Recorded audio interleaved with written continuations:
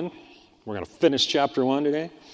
This will be part 2 of what we started last week. We got to finish what we started last week, so hope you're ready for it. I want to encourage you also.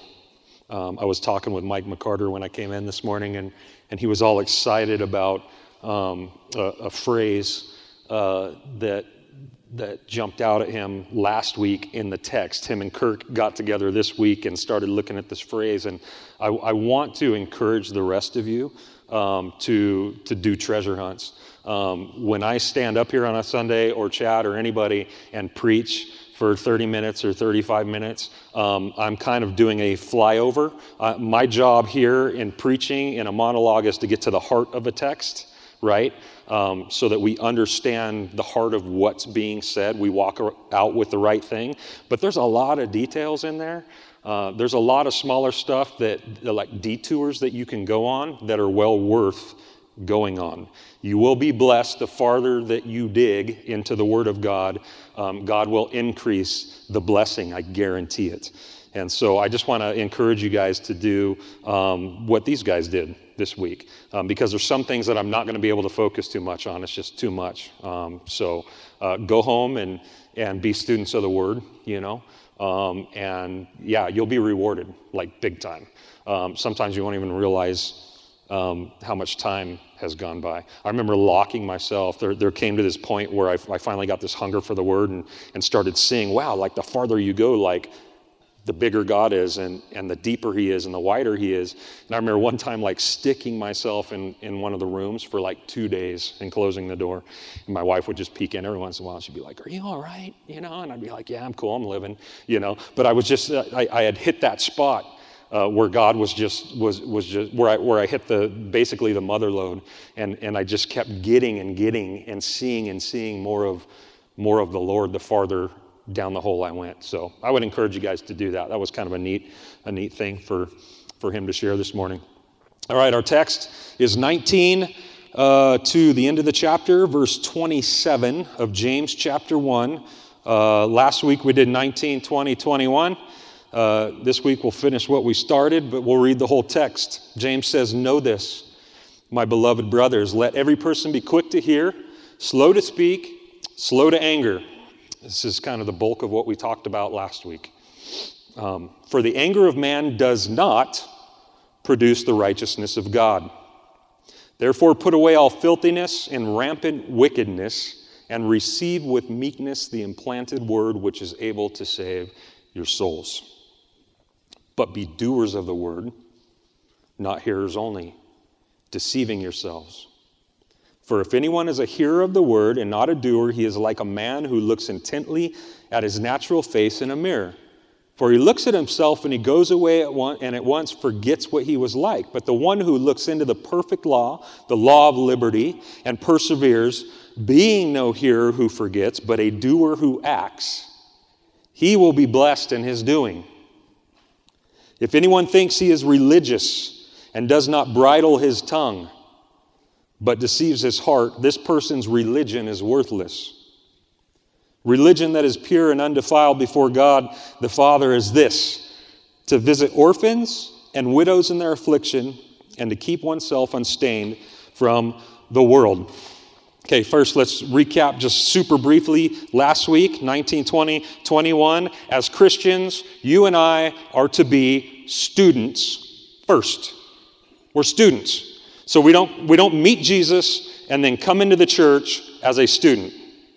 We meet Jesus and we come into the church as a student, and then we remain a student. In fact, I would argue that those who are growing in Christ become bigger students, greater students, the more time they've spent, the more that time goes on. I used to think that I knew so much when I first met the Lord. You know what I mean? I used to just compartmentalize and just kind of throw everything into this blender and think that I had it kind of under control, that I could wrap my hands around who God is and what this Christian thing's all about. And I was so wrong. The more that I have learned and spent time in the Word over the years, the more I know I don't know a lot. It is a well that cannot be exhausted, which is why it's such a blessing to go down. It's such a blessing to travel down the holes. You cannot exhaust what God has revealed about himself here with any amount of time. It just gives. It's the gift that keeps on giving, like literally, over and over again. So what we see, James really, his heart in the first few verses is that we need to be students. He tells us that by saying you need to be quick to listen, right? Like we talked about, take the cotton out of your ears and stick it in your mouth. Just like I was told as a young Christian, right? It's time to stop thinking that you have these things all figured out and that you always have something to say. It's time to sit down and be a student and start learning, start listening. It is imperative that we receive, like James says, the implanted word of God. That's step one. That we receive the word. And we all know that the word is not just black ink on white pages. We know that the word is a person, right? And once that person resides within us, we receive that, then that soil's able to bring forth something that busts through the surface, that goes from the inside out, not the outside in.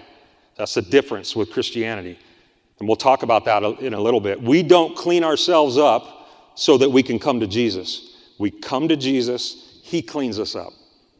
That word goes in, it gets planted, the seed busts open, and stuff starts sprouting. From the inside out, stuff starts penetrating the surface by the grace of God. We can receive things without receiving them for ourselves. We can hear things without appropriating them to ourselves. We can learn and know things without making them true for us. How good are you guys at coming and hearing a sermon like this on a Sunday for someone else? Like I'm an expert. Like I don't know how many times like I've heard a sermon, I've been like, oh, my wife's listening to this right now. You know what I mean? Like, oh, I wish like so-and-so was here. Dang, I don't see him here today. They need to be hearing this, you know? Am I the only one, or are you guys pretty good at that? When I read the Bible, I'll come to the Word of God sometimes, and I'll be like, you know who needs to read this? Like, and if it's someone in my house, it's like, oh, I'm going to put this up on the fridge, you know? It's funny how good we are at judging others with a measure that we don't even apply to ourselves. Everything that's given to us here is for us first.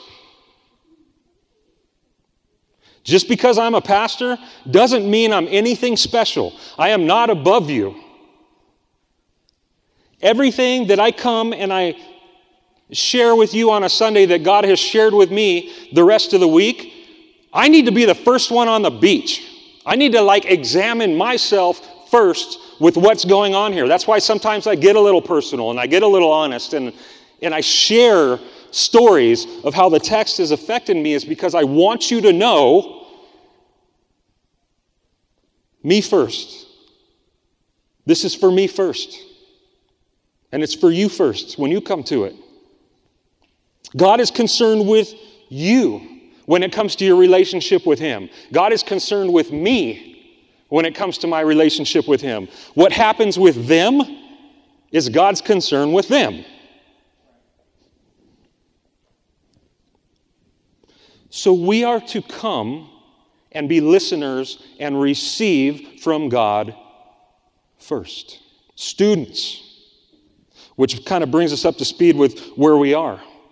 Because James says, don't only receive it though. Don't only listen to it. Don't only hear it, but be doers of what you hear. Be doers of what you receive. Right? Otherwise, you're deceiving yourself. And then he gives us this analogy in verses 23 and 24. Right? Here's the analogy. You got a dude that goes to the mirror, he takes a look in it, he walks away, forgets what he saw. Okay, basically. Any of you ever done that? I don't know about you, but I have a really good forgetter, like a super good forgetter. But what I found in 47 years of living with myself is that it's pretty selective forgetter. So if someone's basically wronged me somehow, I'll remember that pretty good. If I've wronged someone else, I'm pretty good at playing it down, pretty good at forgetting what it is that I've done. Anyone else in this room? Nope. I'm good at shutting it out and going about my business. But in general, we have a pretty good forgetter. You ever noticed how pumped up people can be when they go to, let's say, a conference? You ever been to a conference? Or a revival, or a Christian retreat? And you go and you spend a couple days with a bunch of other Christians, and you get pumped up. You come back pumped up. But how long does it last? It fades pretty quick, right? And the reason it fades pretty quick is because the experience of everything that's gone on, the way it went on, is really powerful. It's really inspiring. But it fades because we're not actually receiving and holding on to that which we just heard. And so pretty soon we go back to the same state we were before. It never seems to last too long. We have good forgetters. I'm under the impression that you guys forget anything that you hear in a sermon by Tuesday morning. I don't know if that's true or not. That's close to right for me. That's about where I'm at. Why do we look in mirrors? Why do we look in mirrors? We look in mirrors to see how presentable we are or aren't. Right?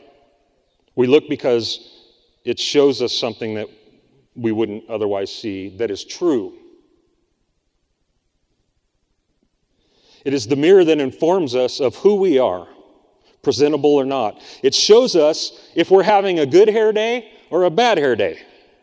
Right? And if we're not having a good hair day, it aids us in being able to do something about it. James is like, dude, I don't have those, bro.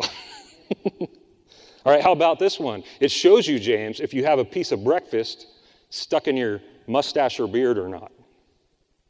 Huh? If you got a booger hanging out of your nose, not to get gross, but a mirror will show you that, right? I remember when I was doing chimneys, the first few years I was doing chimneys, I could not keep the soot off of me. I was filthy all the time. And I wouldn't clean up or look in mirrors during the day. I would just hop as quick as I could from one job to the next. And so you've got this soot that you're working with, like charcoal, man, all over your hands. And during the period of the day, you're going to touch something without knowing it. You're going to itch you're going to, scratch something that itches on your face or something like that. And I remember going through this day once. I was actually in Walmart or something, grabbing some vacuum bags, in between jobs, and I ran into somebody. And it was a friend of mine, and he's sitting there just looking at me funny, and I'm like, what's up, And he finally says, dude, have you, looked in the mirror lately?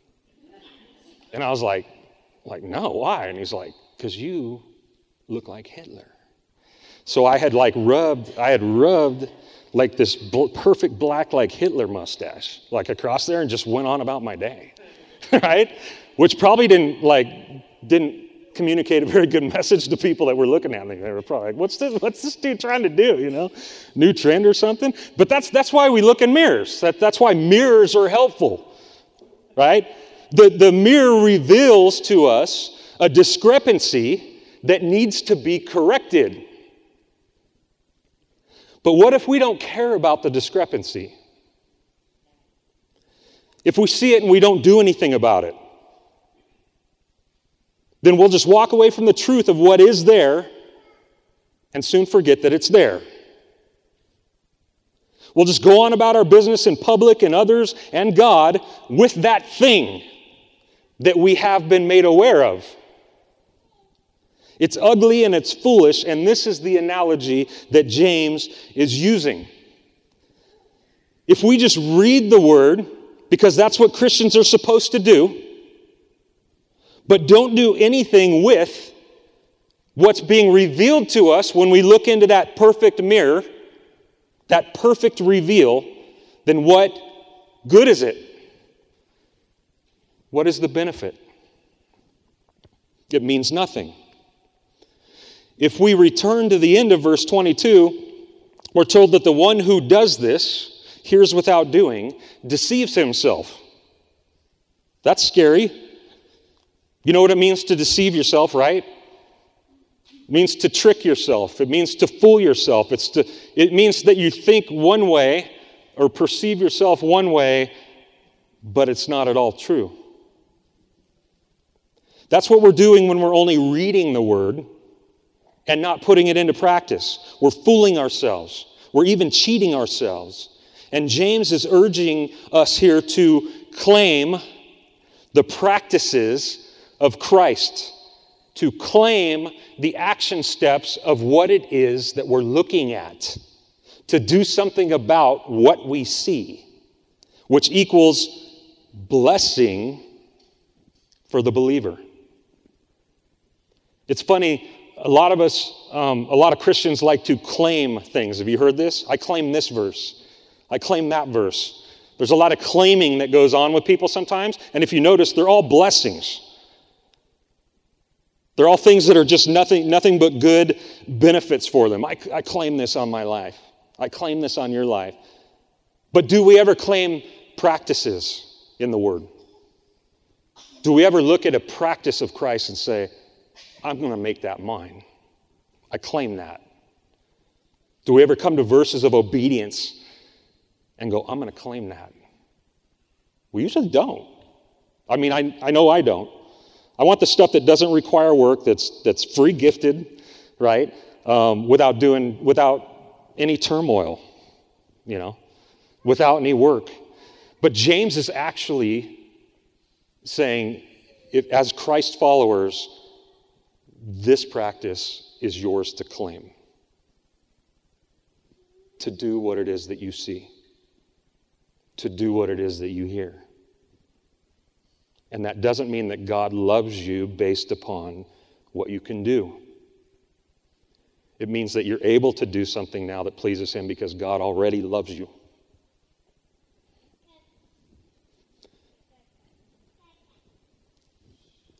Verse 25, I know we're moving fast, there's a lot here. I was almost going to split this one up into 2 more sermons, so I know that we're going to move kind of quick. Verse 25, Jesus has given us a mirror referred to as the perfect law of liberty to peer into. Not to leave us staring at an image that cannot be helped, but to show us an image that can now be helped due to His fulfilling work of the law on our behalf. I know this is a little confusing, but this is a big deal. All right? See, due to Jesus' perfect and thorough fulfillment of the law on our behalf, we no longer look into a law that merely kills us, that merely condemns us to hell. But we now look into a law that gives life and sight and blessing. That's what Christ has given us. It is no longer a law which only traps us to hell, but one that shows us how to walk in life and blessing before Him. One that is life-giving when walked in. One that imparts life and blessing when persevered in, which is the word that James uses here, which means when we stay there, when we remain there. So we claim that. And then he goes on to say this in 26, if anyone thinks he's religious and does not bridle his tongue, but deceives his heart, this person's religion is worthless. That's pretty hardcore. There's that tongue thing again, right? These guys had a problem with their mouths. James has something very specific in mind when he's talking about this. Now, many of us will find this verse very weird because it speaks of Christians as being religious. And that's because whether we like it or not, we are. We are. One of our favorite things to say to people as Christians this day and age is Christianity is not a religion, it's a relationship. Right? You guys ever said that to somebody? You guys ever had it said to you? I don't know how many times I've said. There was a time in my life, like a 3-year period, where that was like my favorite thing to say to people. You know what I mean? Like I used it up. But the truth is that what we have in and with Christ Jesus is both. We have a relationship that leads to religion. See, the relationship that we have with Christ brings about religious activities. It's just true. You can't get away from it, right? And James here is clearly implying that religion is most definitely a part of or involved in Christianity. Our Christianity, what's up with that? Well, what does the word religion or religious mean? The definition is basically, boils down to devotion or dedication. Say devotion or a dedication due to belief or a system of faith. And when we use the words belief or system of faith, it has nothing to do with God necessarily. We need to keep that in mind, right? It's piety. It's a system of faith or worship, which again doesn't require God. It's a life practice. That's why we say so-and-so does such and such religiously. It doesn't mean that they're a Christian or we're talking about, or it has anything to do with God. People can do things religiously, and that's exactly how we communicate it, right? We're not saying that they live within a system of belief. We're just saying that they live within a system of practice concerning whatever their belief is. In other words, a person's religion is anything that drives a practice based upon their belief system or worldview.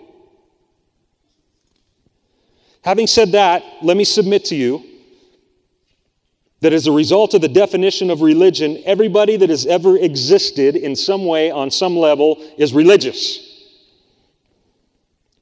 Even God deniers, even God haters.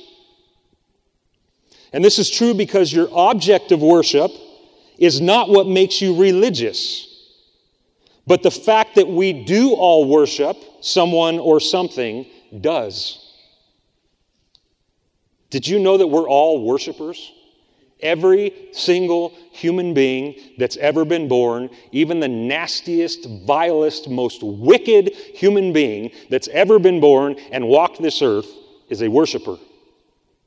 We all worship. We were made to worship. We were designed to worship. The problem is when the fall came in, our worship just went haywire. And we went from worshiping the only thing, the only one worthy of worship, to anything we can get our hands on or look at or put our minds to.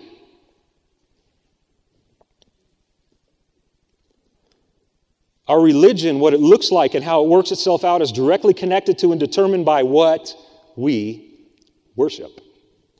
And it's based on our individual worldview and beliefs, not an organization like this. Okay? You guys see the difference? For instance, this is a total overgeneralization, and I know that, okay? But I'm going to do it anyway. Naturalists. Worshippers of Mother Earth, not God.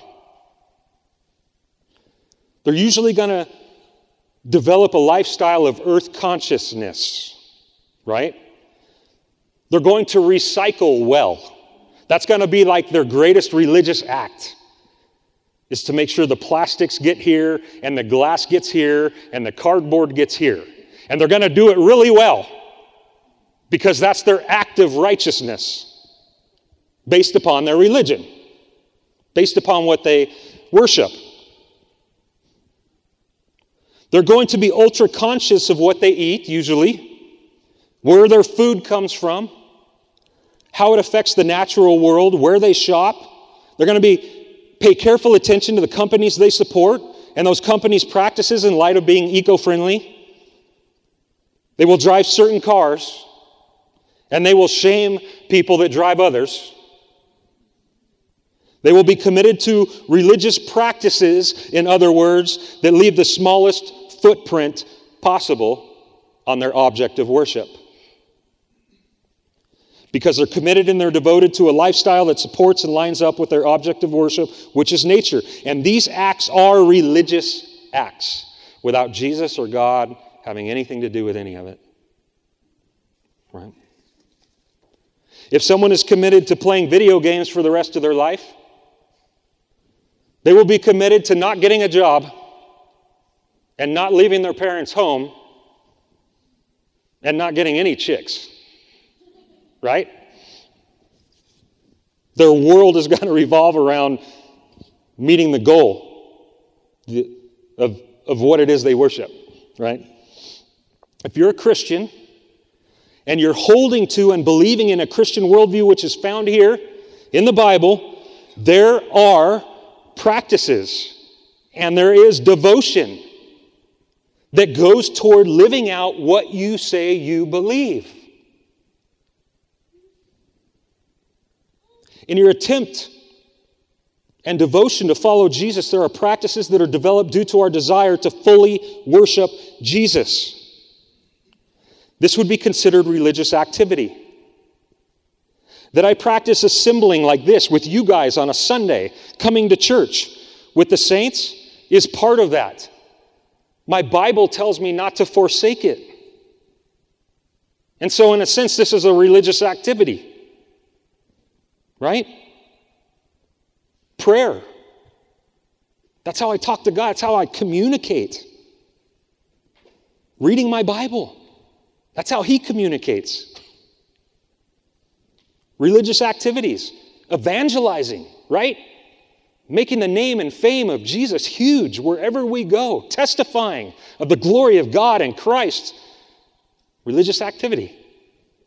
Making disciples, loving others, serving others are acts of religion or practice as a result of what I believe to be true and important based upon what I'm told by my object of worship, which is Jesus.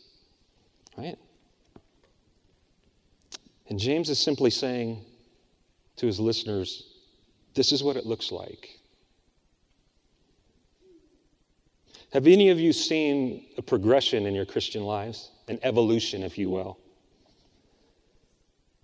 in your understanding of what it is to follow Christ? I have. Like the way I think now, like what I focus on as far as what God wants from me as a child of His living on earth is a lot different than what I thought it was when I first came in here.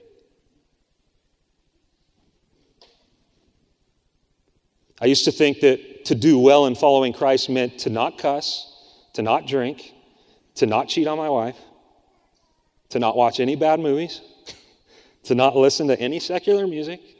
And I'm telling you, like that last one, like if any of you know me, like a close second for my object of worship in my life is good music. Like it's almost an idol to me. I think it has been at times. And I had an extensive library when I became a believer. There was a lot of money in that library. I spent a long time putting this collection together. And because I thought that that's what it meant to follow Christ and that's what God wanted more than anything from me, I went and sold that collection. It was like a year later when I went and scrambled to start buying it back.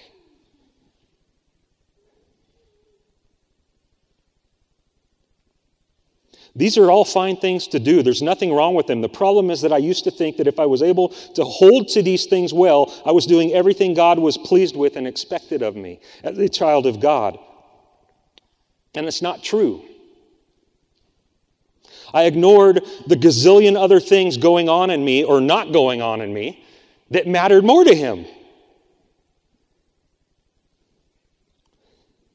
And as a result, my religion became all about my ability to hold to my superficial behavioral modifications that I could do for God rather than having a heart for God by walking in what I saw Jesus walk in.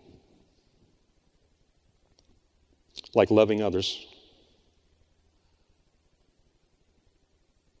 Like loving others. Like loving others in word, what comes out of our mouth, and loving others in deed by serving them and seeking them out. You know the things that Jesus used to turn the world upside down with? Those things. Especially when it comes to the underdogs of society. Do we have any underdogs in here? I'm one. I was a throwaway. But not to Jesus.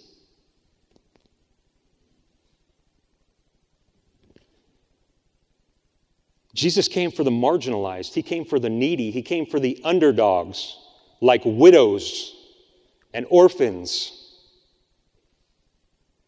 I think it may look funny to us as Americans living in the time we live in to look at that and go, really? Like, out of all the groups of people, like he could have picked out, like he picked out them?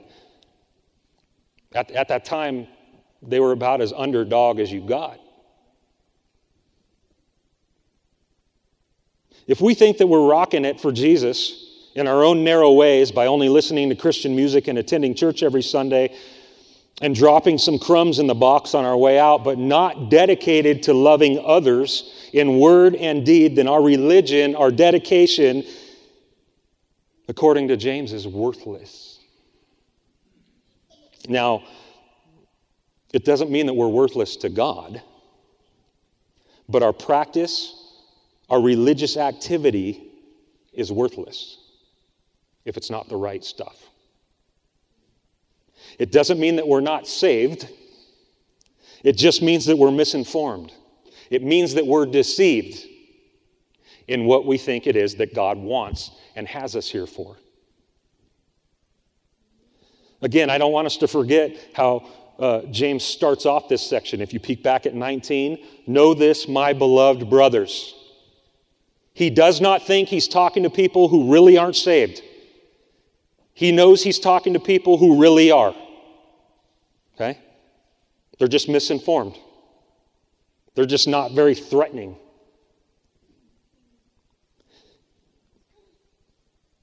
He goes on to say that a pure and an undefiled religion is one that loves the unloved. Those are my words. It's one that loves those who are not loved. That's how we can break this down.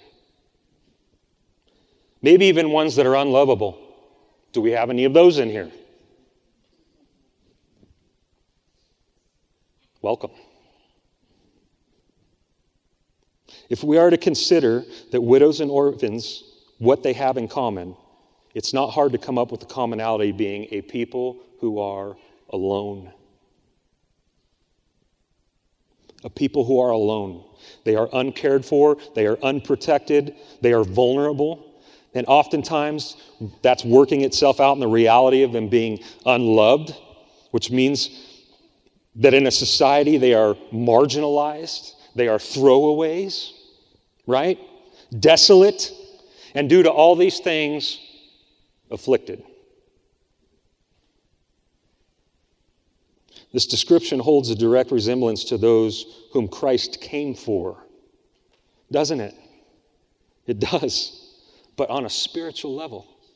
On a spiritual level. Jesus came for the spiritually bankrupt. Jesus came for the spiritually desolate. And he came for the spiritually orphaned. And he came for the spiritually afflicted. The one with no husband and the one with no father. The one with no security and no protection and no care and no inheritance. He came to make up for and correct all the spiritual deficits in us. And he didn't do it by saying, come over here to where I am and start working your way towards something better. Crawl out of the hole that you're in. Work your way out of your affliction. He did it by leaving his rightful place in glory and coming to where we were and gifting us with something better than we've ever had. James, in a sense, is saying, you know what real religion is? real commitment, practice, devotion to Jesus looks like? It looks like what Jesus did for you.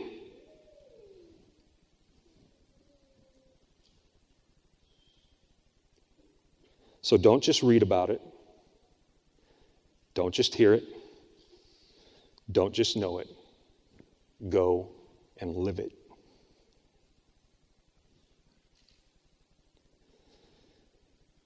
And then James would go on to say, oh, and by the way, as you go on living this out, be different in how you live it out. Very end of verse 27. Right? To keep oneself unstained from the world. This is a harder one to do. Do it in a way that's otherworldly. Be different, be unique, be holy, be set apart, be countercultural.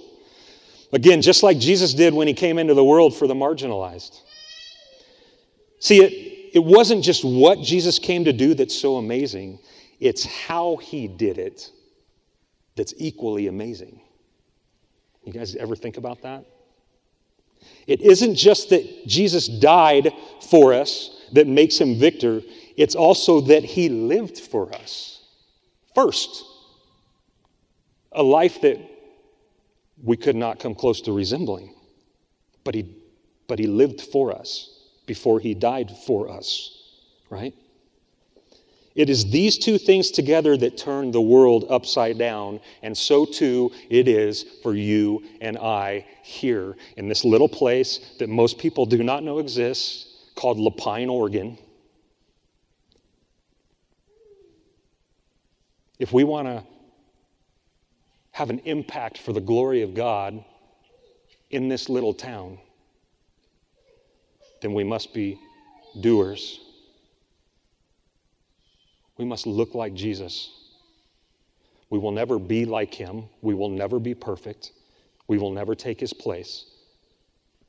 But he is there for us to emulate what love looks like, what pure and undefiled religion looks like. And if we do, if we get off our cruise ship thinking of what the church is about and here for, we will turn back into a battleship.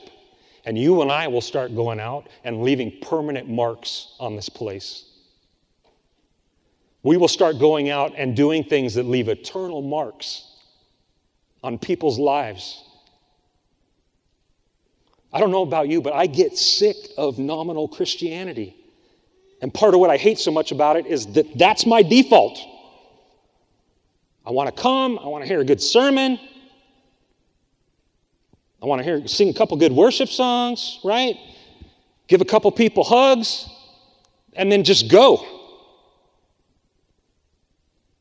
What James is saying here is that if we become doers and not hearers only, we will be world changers. Do you know how many guys Jesus used to flip this world upside down? 11. 11. And they didn't go to seminary. They weren't educated in their theology. They were underdogs, like me and like you. People that aren't supposed to be here doing what we're doing. And it's because they were doers of the object of their worship. They emulated him. They trusted him. They believed him. And then they went and they walked in it. And it changed everything. And you and I can do that too every day. Our hearts need to burn daily, guys. I don't care who you are. I don't care what your background is. I don't care what your church attendance is like. If you love the Lord and you live in this community, you need to have a heart that burns for your neighbor. You need to have a heart that burns for your enemy. And then you need to go and do something radical and unexpected. Do something about it. We have permission. We have permission to go and be as crazy and radical for Jesus and the gospel of Christ as we want to be. The problem is that we just don't want to be. A guy named J.D. Greear said, cross the line exhausted. I like that. Cross the line exhausted. Just worn out, tapped out. Using everything that you had in the tank, like we get the sense of from the Apostle Paul, where the dude was just so battered and just so beat for running the race for the sake of the gospel of Christ that he had nothing. And how beautiful is it that he had nothing when he crossed that line. Crossed the line exhausted. I'm not putting duty on you. I hope you hear the difference. I said duty. I'm not putting rocks in your bag, hopefully, by saying everything that I'm saying. That is where, as followers and children of Jesus, our true happiness lies. Is in walking in the fullness of everything that he's given us to walk in. We're actually deceiving and cheating ourselves when we don't. We're settling for this thing down here and calling it joy and fulfillment when it's actually up here and extremely attainable. So let's be doers instead of hearers only with what it is that God's given us. I love you guys, and I love this little church a lot. It's a humble little place that I think Jesus wants to do big things out of. And it ain't going to happen because I get paid to do what I do. It's going to happen when every single one of you jump on the bus and say, I'll go. I want to do what I've read. I want to do what I've heard about. It's us. Lord God, thank you for being for the underdog. Thank you for leaving your place in glory to pursue, to insist upon having the marginalized and the ugly and the spiritually bankrupt and the throwaways of society like me. I don't understand a love like that, but I want to know it. I want to possess it. I want to have that kind of love so that I do the things that you did in loving others that are still out there, bankrupt, marginalized, thrown away. God, make this place, this little humble church here, known for the love that we have, the radical love that we have for outsiders, for people who do not yet know you. Make us like you. Make us like you. In Jesus' name, amen.